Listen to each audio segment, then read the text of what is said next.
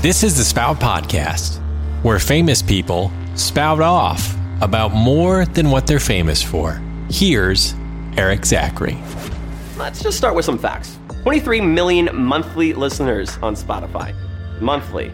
She was most recently named the youngest musician on Forbes' top 30 under 30, and her hit single You Broke Me First has a music video that is about to break 100 million views on YouTube. That's a video that she shot herself in quarantine, by the way, no big deal.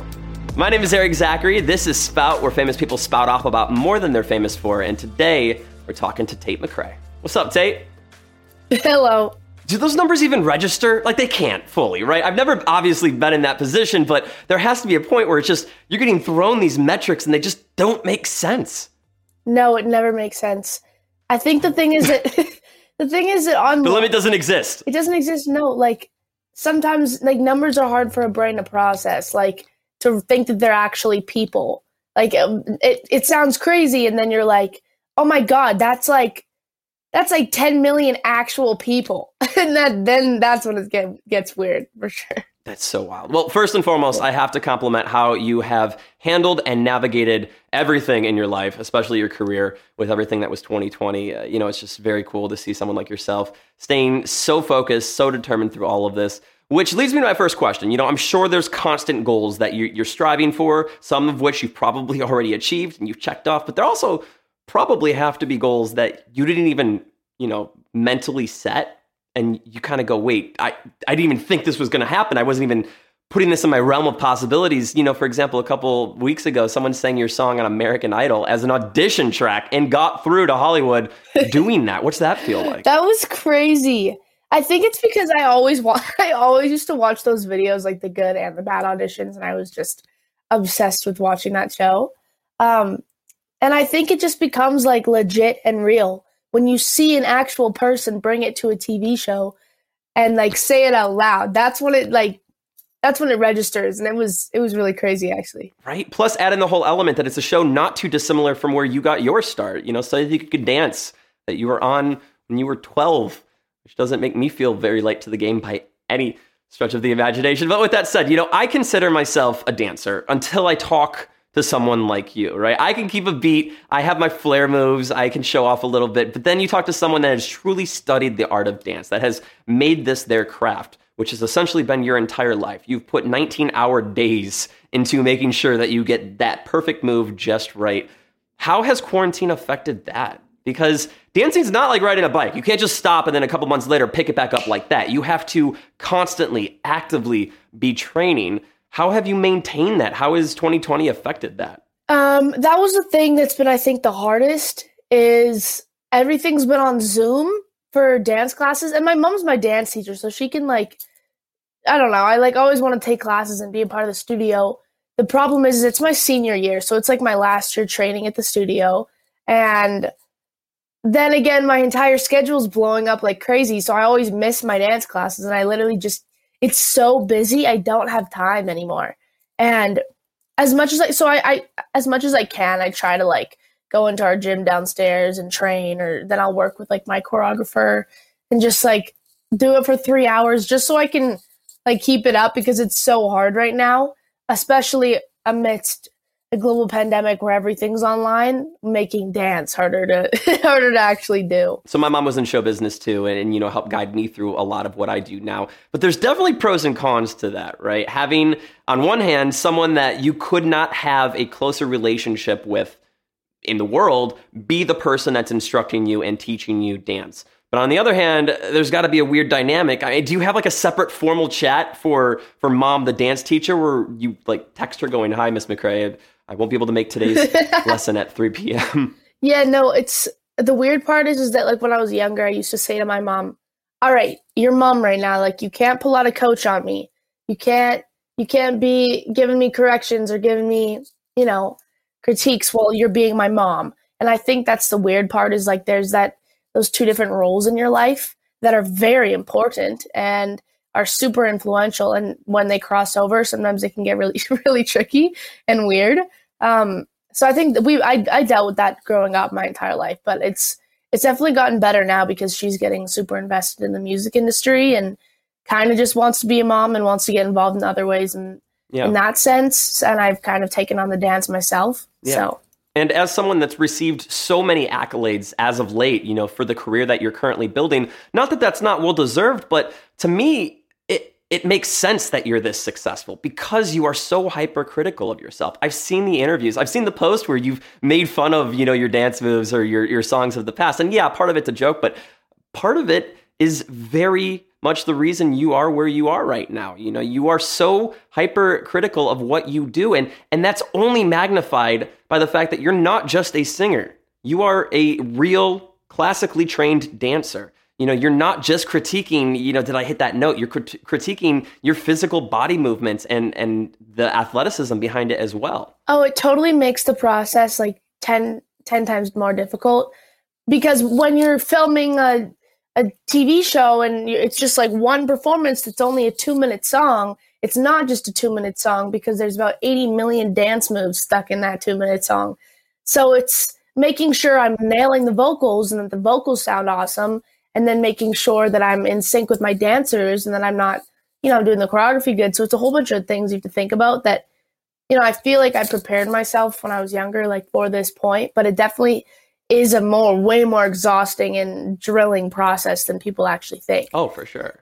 So then when you're filming music videos, I obviously want to talk about You Broke Me First. I know that you've told this story 1,000 times, but it's just like the coolest story in the world. So we'll come back to that. But for some of your more robust videos, like Rubber Band, for example, where you're doing these giant lyrical movements and they're so physically demanding, are you singing as well or are you lip syncing? Because when it's a performance, you obviously have to sing, but it's also a shorter amount of time, where when you're filming a music video, that's 14, 16 hours, sometimes even more. That would have to be difficult on your voice if you're singing the entire time. Well, the thing is, I'm like really bad at lip syncing. So I just being honest, I can't. It's like I'm really bad at it. It won't look like I'm actually singing. So I have to sing it out loud when I'm filming music videos for it to look somewhat real. So by the end of the day, I'll always have no voice because you're not even being like tone aware. You're just like screaming it because it's over the music and you're dancing and it's just brutal for your vocal cords. You broke me first. Legit, it's like burning your vocal cords because it's all the emotions and everything. And I usually don't have any voice by the end of a music video shoot. But you power through it. And that's what I think drawn my attention to you as a artist so much over the last year and change, is watching you go from someone that was putting out a song a week that you wrote and produced yourself on YouTube, to putting out your EP, to signing a record deal, to singing a song that was written for you, but you didn't have a hand in, which you've never done before, to this massive commercial success that was You Broke Me First, a song that's still climbing, by the way, a year later. Congratulations. Thank you. And quick side note, a track that has made me cry a little more than I'm proud to admit. Not even because of the emotional aspect. I mean, sure, that too, and breakups and relationships and whatnot. But is it weird that I've started equating sad songs and breakup songs with just 2020 and quarantine and the pandemic and everything that we've gone through? Yes. Even things that aren't even going on. Like if I'm not even going through a heartbreak at all. Like nothing's wrong in any of my relationships.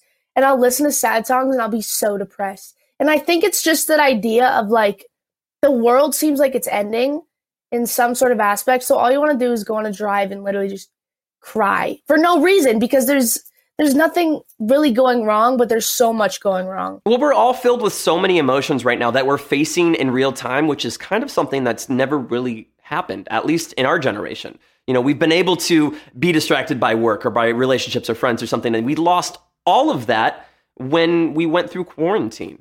So I think everyone's just so trigger happy and ready to just break down at any time. And I'm including myself in this because the other day I was at Starbucks and they were out of the drink that I ordered. Yeah. And your song was on the radio.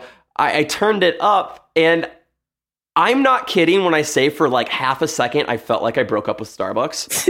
I'm serious though, because it was me sitting in the car being kind of let down for a second and realizing that, oh my gosh, Tate McRae, You Broke Me First applies to this situation. And then I suddenly started spiraling and going, okay, now she writes for the soundtrack of my life. But to get a little more serious with it, there's a reason for that, right? You are so good at songwriting, not just for yourself, but for other people. And the best songwriting does that. It does dramatize a little bit. It does draw from other perspectives, not just your own. It's not just a first person thing. And I can't commend you enough when I say that I tried to go through your entire catalog to find a song that doesn't apply to an emotion that everyone has felt in one way or another, and you just can't. And that's a sign of someone that is so committed to writing with intent, not just to write a hit, And to take this a step further, you do that with your visuals too, with your videos, with your performances. You have such a heavy hand in everything you do. I got to ask, have you received a director's credit yet? No, I haven't. I usually am a huge part of like the whole process. I'll be on every single call. Like the treatment, start to finish. Yeah. I'll usually think of the treatment ideas. I'll write down blurbs, and then usually it's just like the director who gets the credit. But I think, honestly, I think this is just a process that you go through. Is you realize the more you can do, the more confident you get on with like music video sets. And I'm like I feel like I could take on a lot of roles. And I think that's just because I'm super direct in what I want. And I can multitask and, work the job. Mm-hmm. I really want to start taking on director roles just because I know what I want already. I don't, sometimes people just add another cook in the kitchen for no reason. And, I think in the future, I'm for sure going to try getting into that. But right now it's been a little, they're like a 17-year-old directing their videos. Okay, so I have a very specific question about the You Broke Me First video, and I know you've told this story 1,000 times, so we'll run through it quick, right? You were about to film the video for the song. You had to fly back to Calgary because of the pandemic. You had to go home and quarantine, but you still needed the video. The label hits you up and they go, hey, we need something, just figure it out. So you go to the top of a deserted parking garage, you tape your phone to the back of a car drives in reverse, and you film one take of you singing this song. I got this right, yeah?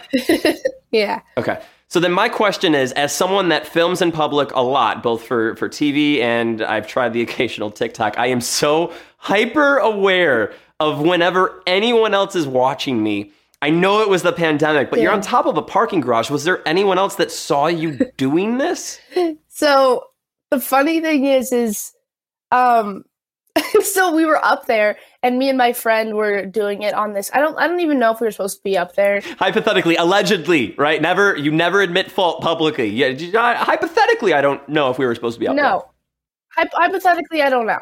And we were on top. It was like really empty up there. The pandemic had just broke, so it felt like a zombie apocalypse because no one was on the streets. And my friend like basically got in the car. I like put down my phone, set it all up. He started driving backwards. And after we had done like 2 takes, I got this man from like the top balcony. He basically screamed, I thought he screamed, stop doing TikToks. and my friend thought he said, keep doing your cool TikToks. No. And I was like, dude, he's not going to say that. Like, as healthy as it would be for society that people just yelled out compliments and words of encouragement, that's probably not what he was screaming from the top of his balcony to a complete stranger. Hey, it's Kaylee Cuoco for Priceline. Ready to go to your happy place for a happy price? Well, why didn't you say so? Just download the Priceline app right now and save up to 60% on hotels. So whether it's Cousin Kevin's Kazoo Concert in Kansas City, go Kevin, or Becky's Bachelorette Bash in Bermuda, you never have to miss a trip ever again. So download the Priceline app today. Your savings are waiting. Go to your happy place for a happy price. Go to your happy price, Priceline. I was like, that's definitely not a positive thing when he screams at you from his balcony. Like, I was like, all right, we gotta leave. I like the idea of this person, screaming at you because of just being annoyed with these kids and TikToks and just being a crotchety old person. And then, flash forward a couple months or even just most recently, finding the video on YouTube and going, oh my God, of all the people I could have screamed at, this is a video that was being filmed and now has nearly 100 million views on YouTube. Okay, so I want to go back to dance now because the two are so intertwined, but I cannot stress this enough. The research I've done on you, that is where all of this emotion comes from. You have people, I'm sure, grilling you in interviews going, where does it come from? You're 17, you haven't had this much heartbreak yet. And it's going, okay, stop for a second, because anyone that has done any kind of interpretive dancing, even just a little bit, even just taken a class, hell, even just watched a show, you realize and recognize that is emotion. Mm-hmm. It's real emotion. Of course, there's mechanics of dance associated with it, but in order to properly execute these interpretive dances, you have to be feeling what you're doing. Yeah. So when you're songwriting then, does that come into play when you're writing line by line, when you're in the studio? Are you already working ahead? Are the gears already turning of what you're going to be doing from a dance perspective? I mean, it really depends on the producer in the room. Like if he starts cranking up the bass and the kicks and the snares and he starts going off on that, I'm going to not think about my song at all and I'll probably just start dancing.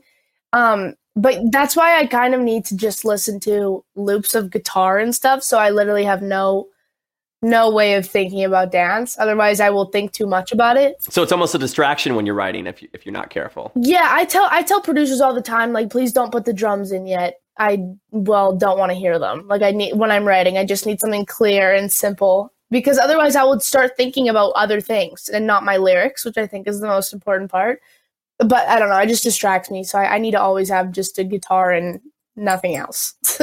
Well, that makes so much sense, especially when you think about you've been songwriting alone for so long. So for you to go from that, you and your thoughts alone in a room, to other people putting in their input, and songwriting in general, a lot of people don't realize this, isn't just done with the same team again and again and again. It can be, but more often than not, you're rarely writing with the same person. You know, you have multiple different people, all with their own thought of where this song should go. And that's got to be a little bit unique for you because you haven't done that a lot. Yeah, it's been really interesting because I am super, like, I'll be the type of person that will turn off my camera and turn off my mute and I'll go and write a song by myself and then tell the other people in the room. You're ghosting them and they're wondering if you're even still there. Where'd you go? That's the thing. Like I get really self-conscious when I just like am writing and throwing out ideas in front of people because no one likes them. And when I first say it, like people just don't like it at first. And I think that's the most stupid thing ever because I know how to connect it. I just don't know how to say it at first. So if I shoot out like a sick concept, this is the thing about this one girl named Victoria who wrote You Broke Me First with me. I write with her a lot now. And she's probably one of the only people that doesn't completely like sabotage and just throw down my ideas. And that's why I usually just like shut off the camera and I'll go off. And then I'll come back and be like, this is the song. But even when I had the lyric, but I don't really care how bad it hurts because you broke me first, she was like, oh, this is sick. And usually people would hear that. That's the thing. People would hear that lyric and be like, you broke me first? That's so cheesy or like whatever. And then just throw it away. And then you leave these really, really strong ideas because they weren't thought about properly or because a 17-year-old said it. That's why it's like getting in the room with the right people. Yeah, and you handle it well. I'm sure people bring up your age all the time, and it is impressive. But also, you got to remember, it's not like you just started doing this. You know, you started writing songs on a somewhat professional level for a public audience when you were 13, even younger. You know, so if you were 28 and you started when you were 24, no one would be questioning this. But because you started when you were 13 and now you're 17, they're going, well, hang on, let's pump the brakes. She might not know everything yet. And that's not the case. You have the experience. Songwriting is just such a unique thing, man, because I've actually gotten the chance to sit in on a lot of sessions. I had no hand in helping, but I have friends that work for Warner Chappell and I've been in these sessions, and what kills me is there's always one person that will immediately just start going down a rabbit hole. Like in this case, if you go, you broke me first, they'll start going first, worst, lurst, curse. And you're like, oh my God, just sit with it for a second. Oh my gosh. There's so many sessions where people are like, oh, this is a sick rhyme. And I'm like, yeah, dude, it makes zero sense. I'm like, that didn't connect to the story at all. Also, did you just hear the sentence that came out of your mouth? Like, this is a sick rhyme. Easy. Yeah, there's a lot of things that there's a very specific songwriter process. And I hate getting into that because then you just end up writing a jumble of words that don't really make any sense, but it's kind of a love song and the exact same love song as every other one. And so, I mean, there's that idea of where I will just sometimes close off and I'll start freestyling.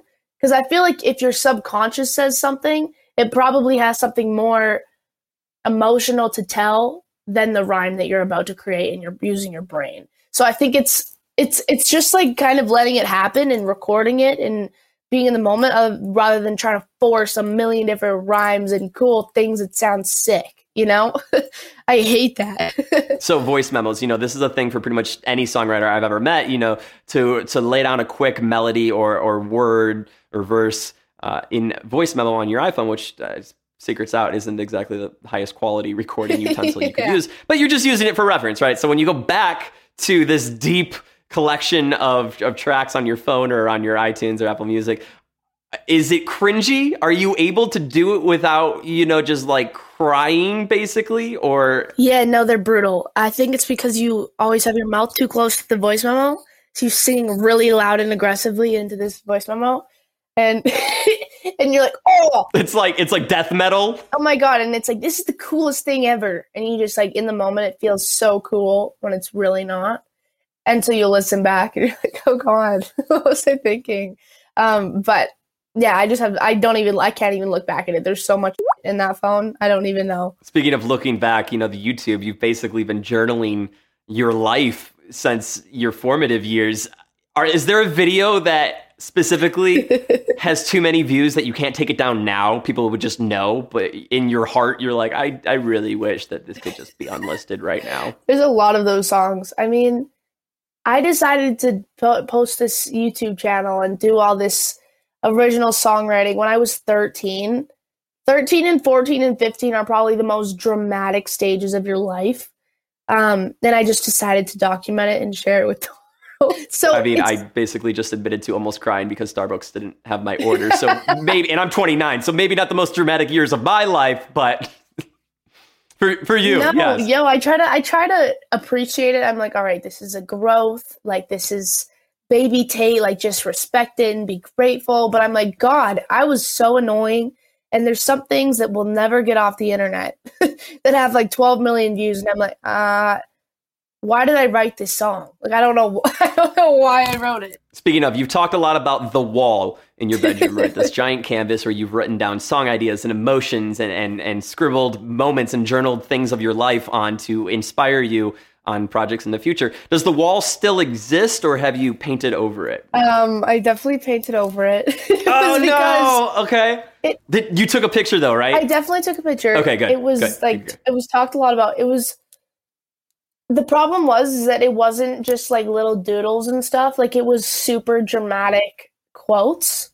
So like, I'd have people come into my room and I'd be like, please don't look at this massive wall. Ignore the giant billboard in my room, please. Yeah, just don't look that way. No, I just literally, I couldn't deal with it. I was like, it wasn't even cool. It was just like quotes of like really like heartbreaking quotes that I'd found on like Pinterest and stuff. So it was like really traumatic. I needed to get rid of it. Well, not for nothing though. It's not like it was just a decoration in your teenage bedroom. It wasn't supposed to be just angsty for no reason. You were using it as a tool. You were writing down thoughts and ideas and quotes so that you could continue to write. And it helped me write songs. Like, I'd stare at this wall and I'd write songs. Like, it was a big part. I think it was like a big part of my 13, 14, 15, early teen stage. I just needed to fresh start as I got older. Okay, so Post Malone, you've been very vocal about him being the dream collab, the person to work with, right? Yeah. And I'm not going to ask you, is it happening? Has there been an exchange? Is it being set up? Anything like that. I just want to know one hypothetical question. Would you rather work with Post Malone, songwrite with him in the studio, spend time, even remotely, but never get a chance to perform it? Or would you rather perform with Post Malone live in front of a live audience and have that adrenaline rush, but it not be a song that you had a hand in at all? Oh, I would want to write with him. I would even if we're in different places, the idea of just being like, I used to, when I go into sessions, I'll sometimes pull up Post Malone songs and I'll just listen to them back to back because of his crazy melodies. And like, his melodies go so hard. If I could be inspired by like what he was singing, I feel like we could write something really cool. And that's just a dream of mine. Like, even if it never got released, just to work with him would be cool. That's how I know that's how I know that you care. And I know that sounds cheesy, right? But I've gotten the chance to interview quite a few artists, and there's no fault on either side of it, right? Some people are in it for the experience, for the moments, and you're in it truly for the art of the songwriting, which I find so admirable. Speaking of Post now we got to get into it, right? You just got to announce that he's headlining Lollapalooza. You also will be on the Lollapalooza lineup in a world where you've spent most of your official signed with a label career in quarantine, not doing a lot of live performances, certainly not for giant audiences.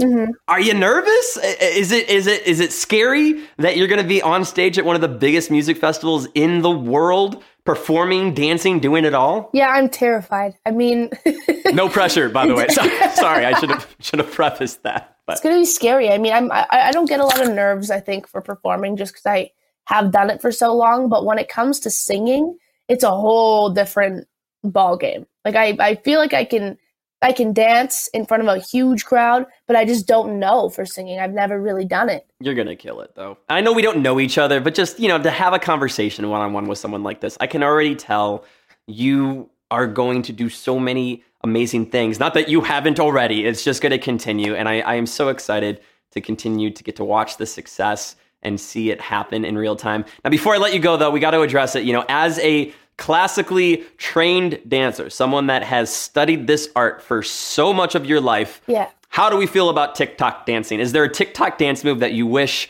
didn't exist?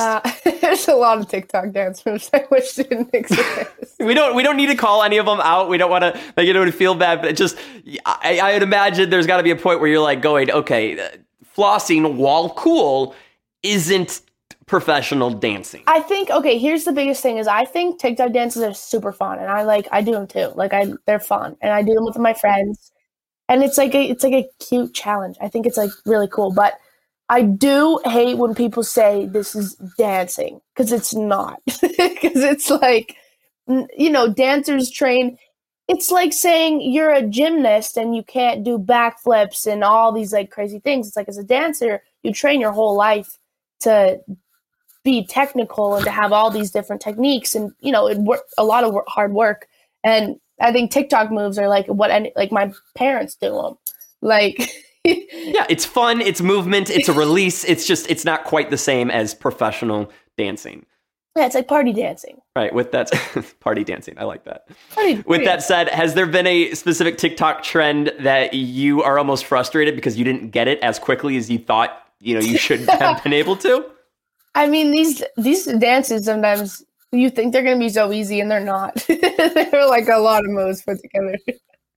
Tate, you're awesome. This is our first time talking. I already feel like we've known each other. I can't wait for the next conversation, potentially at Lollapalooza. You never know. But in the meantime, I'm excited to see all the continued success and everything that's happening for you. It's really awesome to see. So nice talking to you. You too. All right, that is it for today's episode of Spout. Do not forget, we are putting out new episodes every single week. Very pumped for everyone and all of the guests that are on the way. So don't miss out. Don't risk it. Click subscribe. Turn on the bell notification icon. Maybe send a carrier pigeon to yourself. Whatever you have to do to make sure that you are ready to go the instant that a new episode drops. See the full conversation at Spout Podcast on YouTube. Follow us at Spout_podcast on IG, Twitter, and TikTok. Plus now, Spout Podcast on Clubhouse. Next week, Phineas spouts off. What usually happens is I send him the song and I'm like, I have this crazy idea for video. And I tell him and he's like, nice. And then he sends me an idea and I'm like, well, that's way better. And then we just do whatever he says. My cost projection for my concept would be like $6 million. And his is like not $6 million.